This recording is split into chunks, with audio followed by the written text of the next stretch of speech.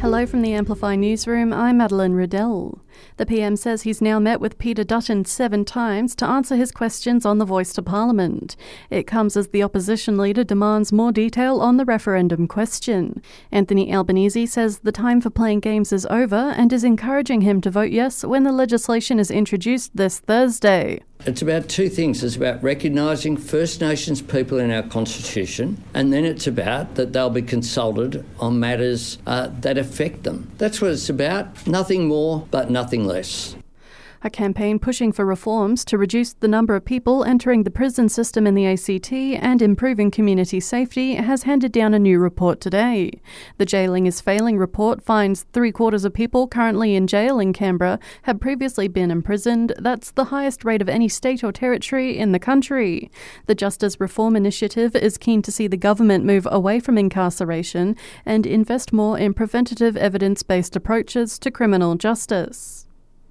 Meanwhile, Victorian MP Moira Deeming has been suspended but not expelled from the state's Liberal Party. She's been stood down for 9 months after attending an anti-trans rally that was crashed by far-right extremists. Party leader John Pesutto saying she deserves a chance to learn from her mistakes.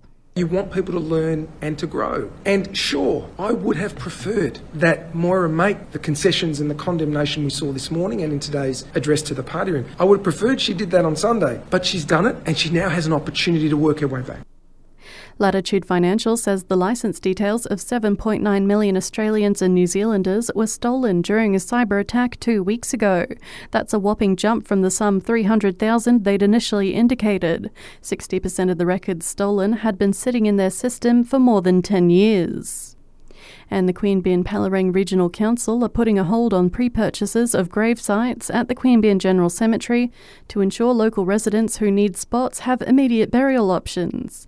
It comes as the Lanyon Drive site is reaching capacity. We're getting down to only having a couple of years' life left of our unreserved burial plots, and we need to make sure that the people who actually need those burial plots, the people who've passed away, can be buried. General Manager of the Queanbeyan-Pellerang Regional Council, Rebecca Ryan there. And that's the latest from the Canberra newsroom this Monday. Check back again tomorrow morning for our next update.